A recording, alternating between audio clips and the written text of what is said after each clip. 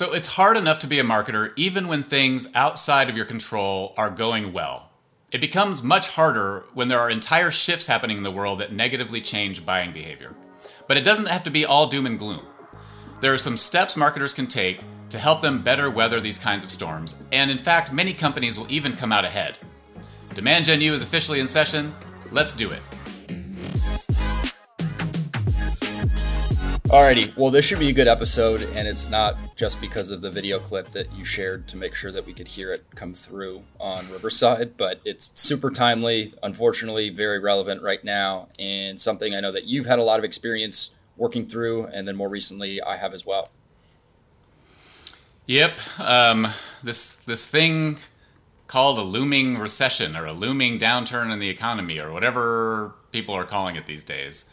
We seem to be entering one of these, bouncing off the surface, scratching the surface, I don't know. But we're definitely seeing companies make changes and, things are definitely shifting. And so that's the world we're living in. And I think before we jump into it, econ was not my strong suit way back when in college. So I think you're going to give us a quick econ lesson, right? I'll try, but yeah, I struggled in econ. It was too boring for me. I wanted to get it, honestly. I wanted to get it. Oh, no, I did too.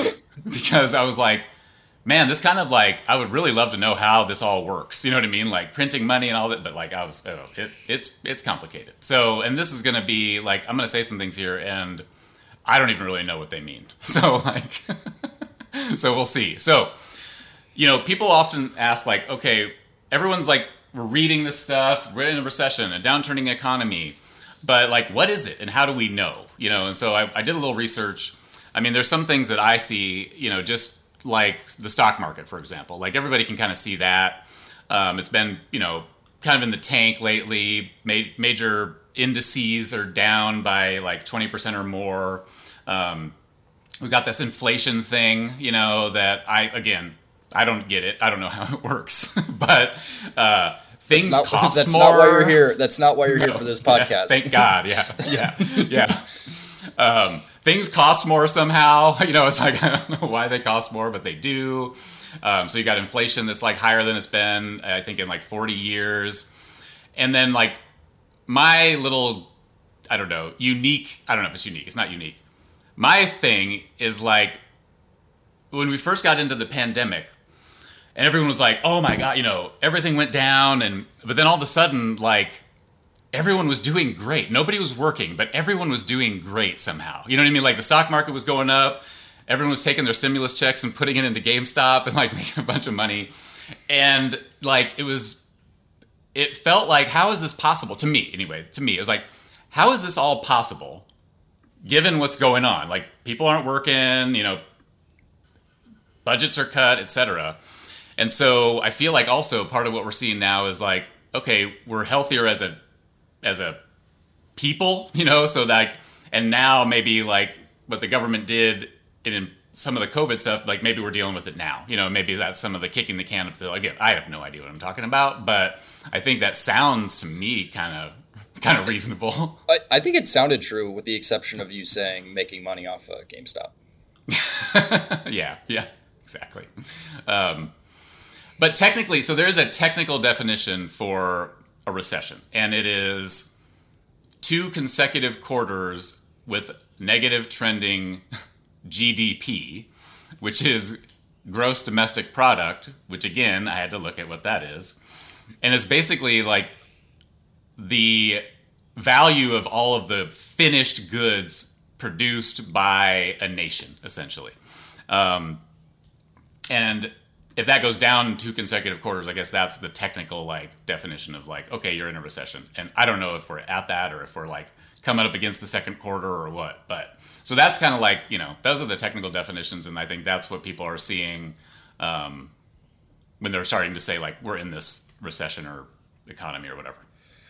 So I almost feel like how they fact check debates. We need somebody to fact check everything that you said. Yes. But again, that's not why you're here for this podcast. Why you're here to listen to this podcast is why does all of what you said matter for B2B marketers? Yeah, it'd be hilarious if everything I said was just a complete fabrication. Like everyone's like nodding their heads, like, "Oh yeah, that sounds right." It's completely wrong. I hopefully it's not. But, yeah. So why does it matter? So in a recession, here's what's going on. Like the economy's struggling. People have less. Businesses are selling less stuff, which then they're selling less stuff, so then they're laying people off, and then those layoffs mean people have less money to spend, so they're buying fewer goods and people are producing fewer, you know what I mean? And so like it feels like it's kind of this cyclical thing. And one more thing to keep in mind too, because this goes to like why it matters, but recessions usually only last like between 11 to 18 months. And so that's, I think, an important thing to note, because it's not like forever, and it's not like it's no end in sight. Like we know that these things last about, like the longest is about 18 months. There have been a couple that have lasted longer, but that's the average. So like, okay, I got a year and a half, basically at the worst to figure this out, you know what I mean? And to last. And so I think those are just kind of the last couple things. And then why that all matters is because unfortunately, marketing is usually one of the first areas where companies like leadership is trying to make cuts, cuts to budgets, resources. And why do you think that's the case? Well, there's lots. Yeah, there's a lot of reasons for this, but I think the main reason, and it just makes sense, is if you can't show clearly how the marketing you're doing is creating more sales than if you were doing no marketing at all. And that's the general. There's a lot of other reasons that go along with it, but that's the main one. Because if you think about it, companies are making decisions, right, with budgets. So if they're looking at, oh yeah, I see this $10,000 of spend turned into $12,000 of revenue, you think they're going to cut that? Probably not, because it looks like a profit center. It looks like a way of making money. And so there's a lot of reasons, but that's the main one. If you can't clearly, and it's not like this shell game of influence and engagement, so if you can't clearly show that you're bringing new money to the table, I think that's why. And honestly, unfortunately, most marketers aren't doing that today. They're not showing that clear line. Yeah. I mean, I hate to make a generalist statement, but the best marketers can do that and can continue to do that during a recession like this. And I think it opens up in some ways the marketers who just aren't able to do that, and kind of puts a target on their back too. Yeah, and the reality is, like, if you're already a good data-driven marketer, running a good data-driven marketing organization, you actually don't change much. And that's kind of part of what we'll talk about. You don't actually change much of how you operate. Going into a recession, leaving a recession, just like, because you're running a process that the process itself tells you when you need to change. You know what I mean? And so, and we'll get into some of that as well, like in our recommendations. But let me ask you, I got a question for you. Yep. So, you were not here when the pandemic started. You were at Fast Radius, but begging you to hire your me. last company. Yeah. What did you guys do? Like, so maybe talk a little bit about like when you guys saw that hit. What did you guys do? Yeah. Yeah, I think and it was I look back positively on that because it led me to here. So I can't really say anything negative about that experience, but we're going to be publishing content, not just with this episode, but we've got another blog coming out on this exact topic. And a few of the things completely contradict our recommendations. The first one being we just slashed everything, and that came from our CFO at the top down. And we probably had our budget cut by, I would say, 70-ish%. And the targets didn't really change. The unfortunate part was it was a additive manufacturing software startup. So think 3D printing, but for industrial companies. The companies who we were selling to, manufacturing took a huge hit. So we were in a very difficult spot. And I think that's why they, cut as significantly as they did, which created a whole slew of problems internally too. Yeah.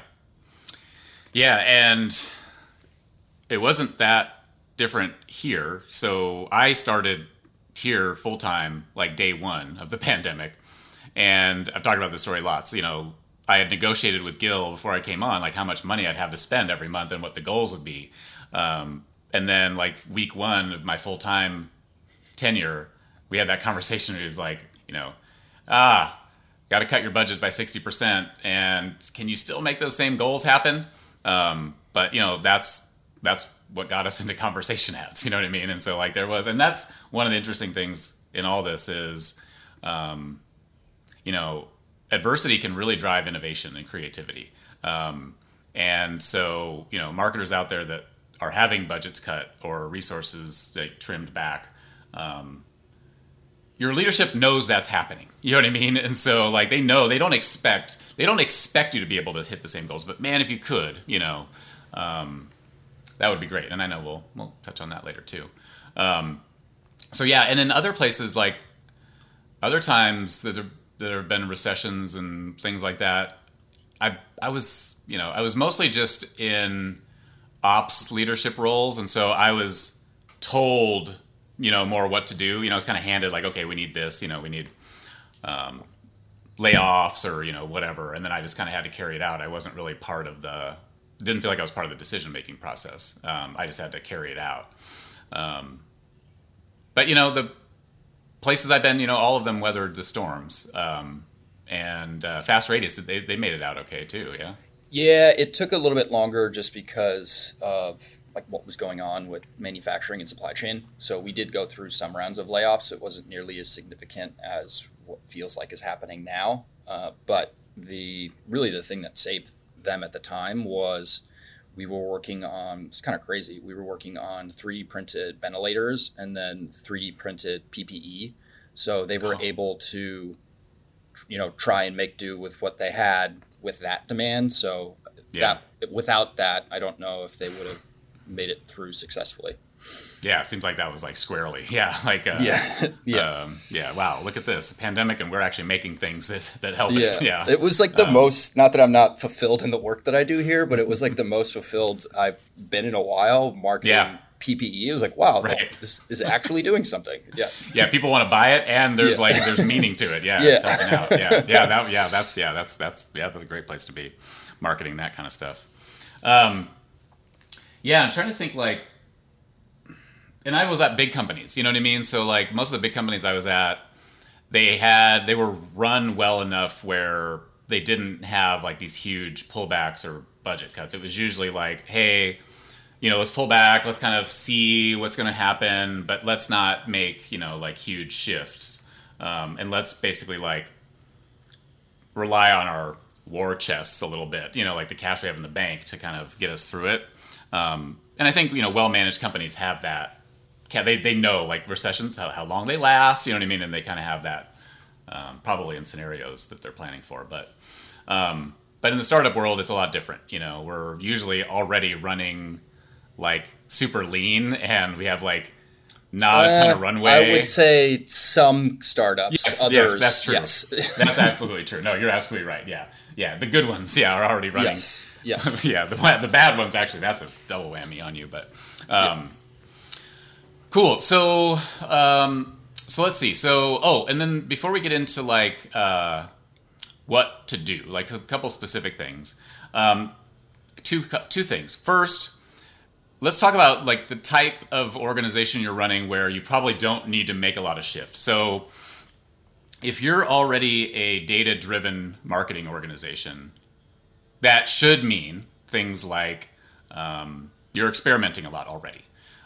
So that whatever's working today is probably not going to work forever, and you're constantly testing. And even if things are working, you're like, great, it's working. Let me go find the next thing that's going to work. So you're already like in this mode or mentality of like that testing and experimenting is important.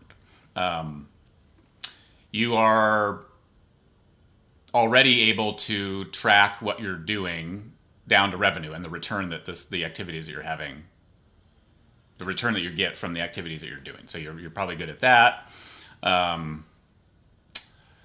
And then ultimately you can use your own data if you've got that feedback loop in a pretty real-time, fashion where you get the data, fairly quickly after it happens. You can look at the data and make real-time decisions. So like you can say to yourself, okay, we know our unit economics and we know our CAC needs to be whatever, $2 or $75 or $8 million, whatever.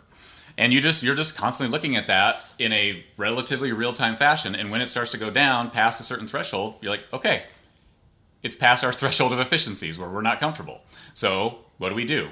We either have to optimize and make it more efficient, or we pull back spend, or we experiment more. And so I think there's hopefully a lot of organizations out there that are running like this, and that they just use the way that they operate today to determine when they pull back or put more in. I think for me, what it comes down to is, as a marketing leader, if you're the type of marketing leader that truly has a seat at the table prior to this, and you're able to talk with your CFO and your CEO and talk the same language and really show marketing's impact on pipeline and revenue, like that's the type of marketing org that is positioned well to go through something like this. And that's a great point. If you're not, you have to have that already. Yeah, you can't just like all of a sudden a recession starts like, okay, hey, here's all the data we have. Like, you're right. That's a good point.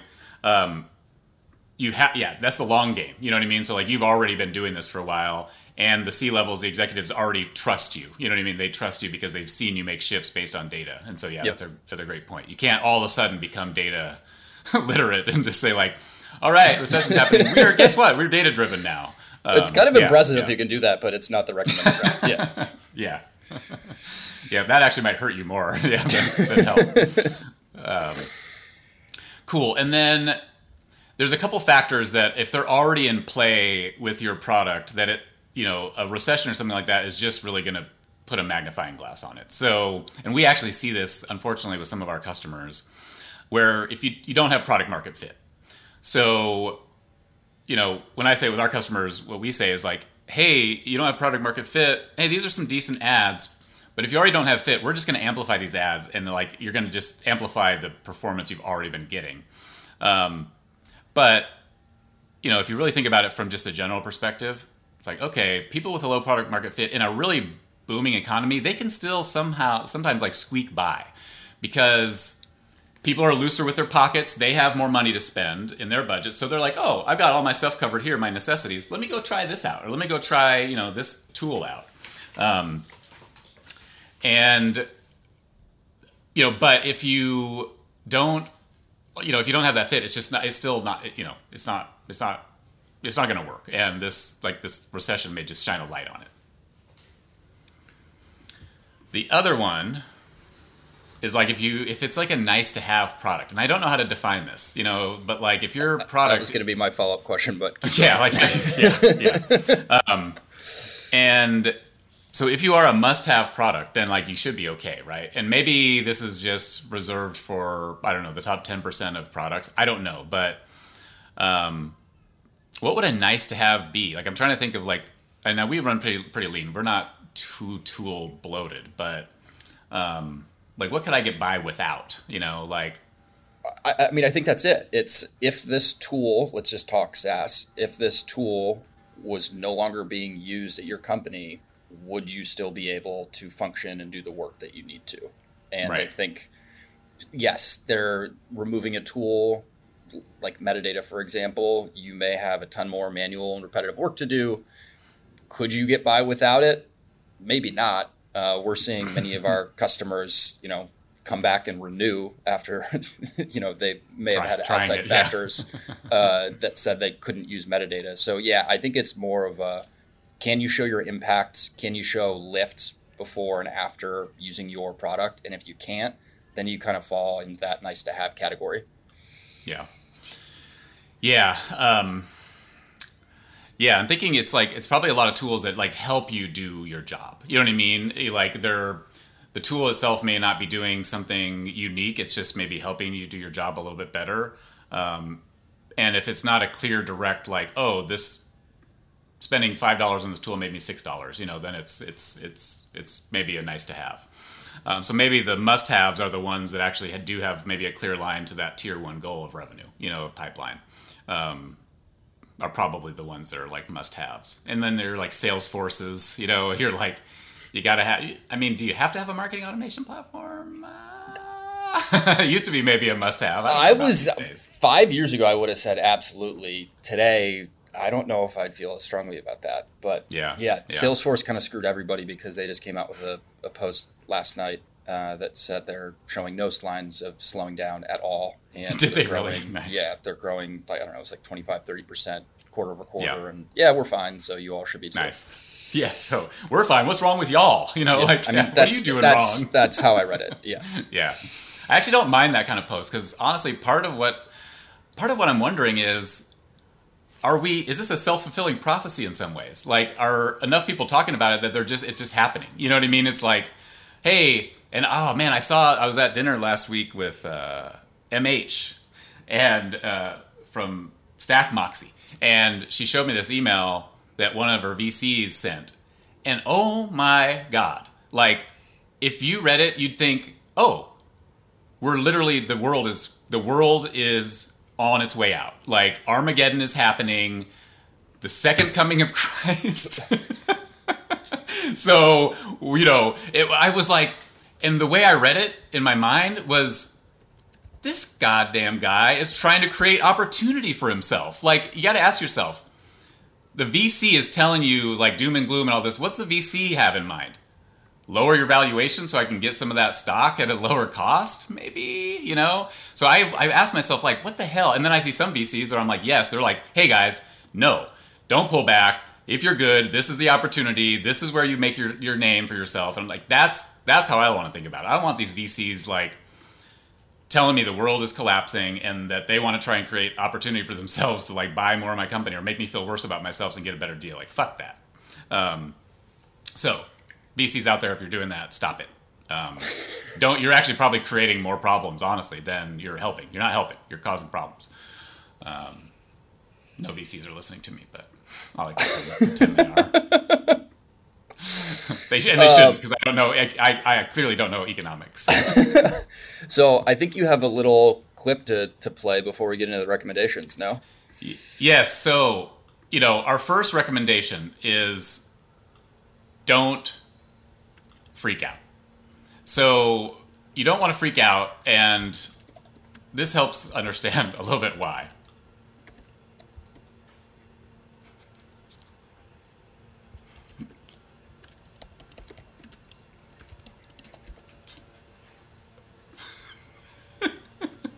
I love old school. But that's exactly it. So when I first started writing the blog post, and there we go. It's now playing still on my... Sorry, so just playing in my ears. While Jason's figuring it out, he showed us before we started recording, and I had no idea what clip that you had, so when I heard the first 2 or 3 words, because it's a pretty iconic clip, I was cracking up. I thought that was hilarious.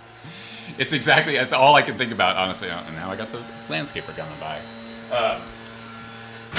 It's literally whenever I say don't freak out, it's literally the only thing. It's the only clip I can think of in my head. It's like that one, and I just So I can't get Will Ferrell out of my head, but it's right. Like, it's literally right. We keep your composure. We don't need everybody freaking out there, because I think the freaking out actually, again, it adds to the panic, or it adds to the it just fuels the negativity fire. So yeah, don't freak out. And also, like, when you're freaking out, does anybody like make the best decisions, when they're freaking out? No, absolutely not. No, definitely not. Yeah, like if you're in a life and death situation, you're up on a mountain, you're climbing a mountain, you lose your ropes. I don't even know. Is it best to literally sit there and freak out, or is it like, okay, I have no way to get down with this mountain. My ropes are gone. What do I do? I think it's definitely better to not freak out. A little off script, but still on topic. Can you share as much as you're willing to share about some of the initial convos that you've had with Jim, our CFO, and just like the types of things that you're talking about, maybe like what areas you're looking into? Because I think that would be helpful. Yeah. And what I like about how we're doing scenario planning, right? Which I think is smart to do. We're doing scenario planning so that we understand the changes that we would make before it's necessary to make them. And I think that's actually part of not freaking out, right? So if you're actually like, okay, things are okay right now, we're not seeing signs of softening. And if we're in this mode right now where we don't have high anxiety about it, that's the best time to make those plans, because then you've got, you're clear-headed. You're not blocked, by like whatever is going on right now, or if everything is like really bad all of a sudden. And so scenario planning. So what we're doing is talking through things like, okay, what if we lower our outlook for the year in terms of like net new ARR by X amount? Marketing, what would you need? How much could you cut to help, to make that happen? And we are doing tops down, bottoms up, which most people do anyway for budgeting. So I say what I think I'd need, and then basically they tell me what they think, they need me to cut, and then try and meet somewhere in the middle. But what I like about how we're doing it is we're going to do it more like, we talked about it a little bit earlier. We're going to look at numbers, and then we're going to let the numbers tell us when marketing is no longer as efficient as we want it to be. So an example scenario that could easily happen is we do make some cuts in some areas, but we don't pull back in marketing immediately. And we keep the marketing going because we're pretty real time in our, in like our conversion rates and stuff, and our understanding and the feedback. So look at those early indicators, and if those start to soften, what we'd be looking at would be a higher CPL, and the lead is a demo for us. So a higher cost per demo. We'd be looking at lower demo, like meeting booked rates. We'd be looking at lower demo, like take rates, and then lower meeting to opportunity rates. And those all happen usually within a week or two, of the like initial activity happening. So we should be able to move pretty quickly. Yeah. So you mentioned something in there that we haven't really talked about yet. Why do you think that the companies who don't make knee-jerk reactions and cut marketing significantly, why do you think those companies position themselves well to like catapult out of this? Yeah, that's a good question. Because everyone around you is pulling back. So that's one of the reasons. So like everybody's around you is pulling back, which creates more space in the areas where you're advertising, for example. So LinkedIn, great. All my competitors are pulling back spend. That creates more space for me to get in front of people I haven't been able to get in front of, and at a lower cost. So now there are chances, again, if I have product market fit and I'm not a nice to have, there are chances I actually do better. Like my marketing performance gets better in times like this. So there are that can happen. And like I'm always trying to, I think that way. Like, hey, we have a chance of actually making our performance better even. Let's see if we can do that. Yeah, now I forgot the specific question you asked. I just gave an answer. Well, I gave one answer. But. Yeah. Well, no, it's just, I think oftentimes, like, if you just read everything that you're seeing in the news, you're, being consumed by all of these cuts that are happening around you. And I think the marketers that try to prove why they shouldn't, cut things significantly and make knee-jerk reactions can weather this and then also position themselves really well coming out of it when people are ready to, buy nice to haves or, gotta have tools. Yeah, that's right. That opportunity.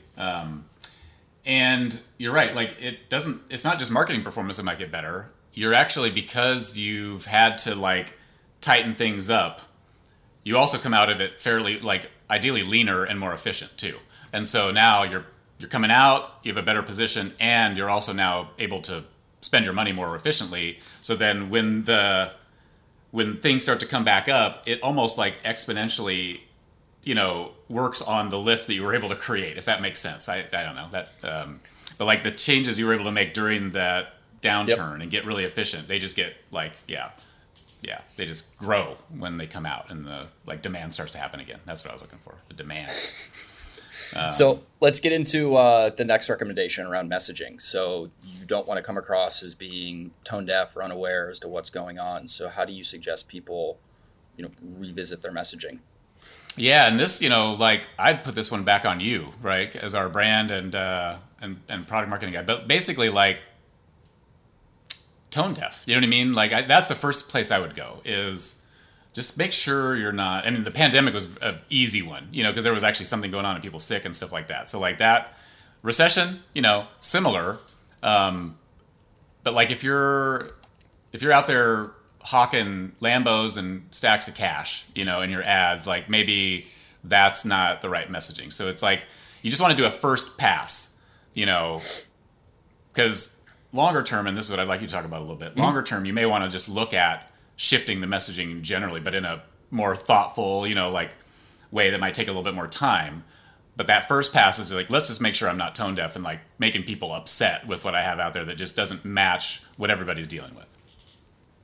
Yeah, I think for me, and this is something that we're really trying to do with some of the new campaigns and content ideas that have come up in the last week or so, is just be transparent, be aware of what's going on, be open about it, don't hide from it, don't pretend that nothing is happening right now in the outside world. And I think just recognizing that and understanding how your audience is being impacted by this and just being very clear. It's not a rocket science like type concept, just with them that, hey, I get what you're going through right now. I get that you probably had your budget cut by 40, 50, 60%, and maybe your targets stayed the same, maybe they were decreased a little bit, but if they weren't, here's how we metadata can help you hit your number doing XYZ. So it's really just being aware of what's going on. It's not anything crazy, just very few companies do it, and they keep pretending that, hey, all is great right now, don't worry about it. And that's not what people want to hear. Yeah, and hopefully your product that you're marketing is good in times of like a great economy, and also equally as good in times of like a suffering economy. And that's where like that messaging shift comes into play. It's like, okay, ours is easy because like, oh, in times of good, great, put more money in, get more leads, get more demos, you know what I mean? Like rising, gets all the boats floating.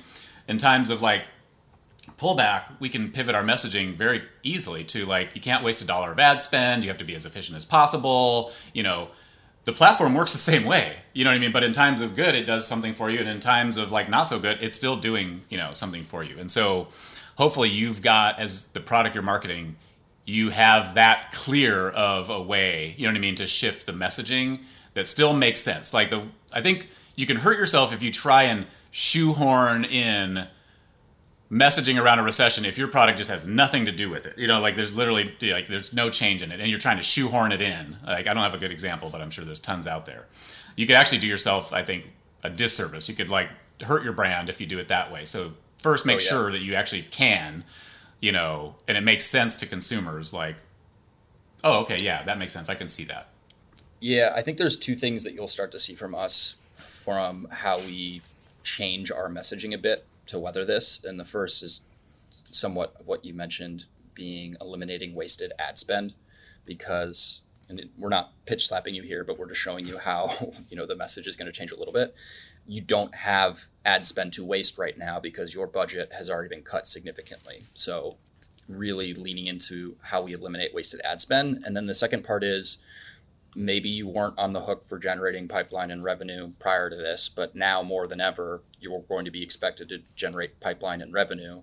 So why wouldn't you use a tool that can help you do that during a time like this? Yeah, exactly. Yep. And the more you can get people to understand, like, again, using this platform will save or make you, like, it's really getting over that hump of whatever you're spending on it, you're going to make or save that or more, and that's really that's part of also telling that clear ROI story, which we'll get into in a little bit too. Awesome. And then the next part here, so we talk about commitments and trying to not pull back on big commitments that you made. Talk me through that. Yeah, so it's really easy to use a downturn or anything going on in like the big environment as an excuse to not meet your commitments. Now, I'm not saying if you don't, that if you don't meet your commitments, that you should have been able to with that less budget and resources. No.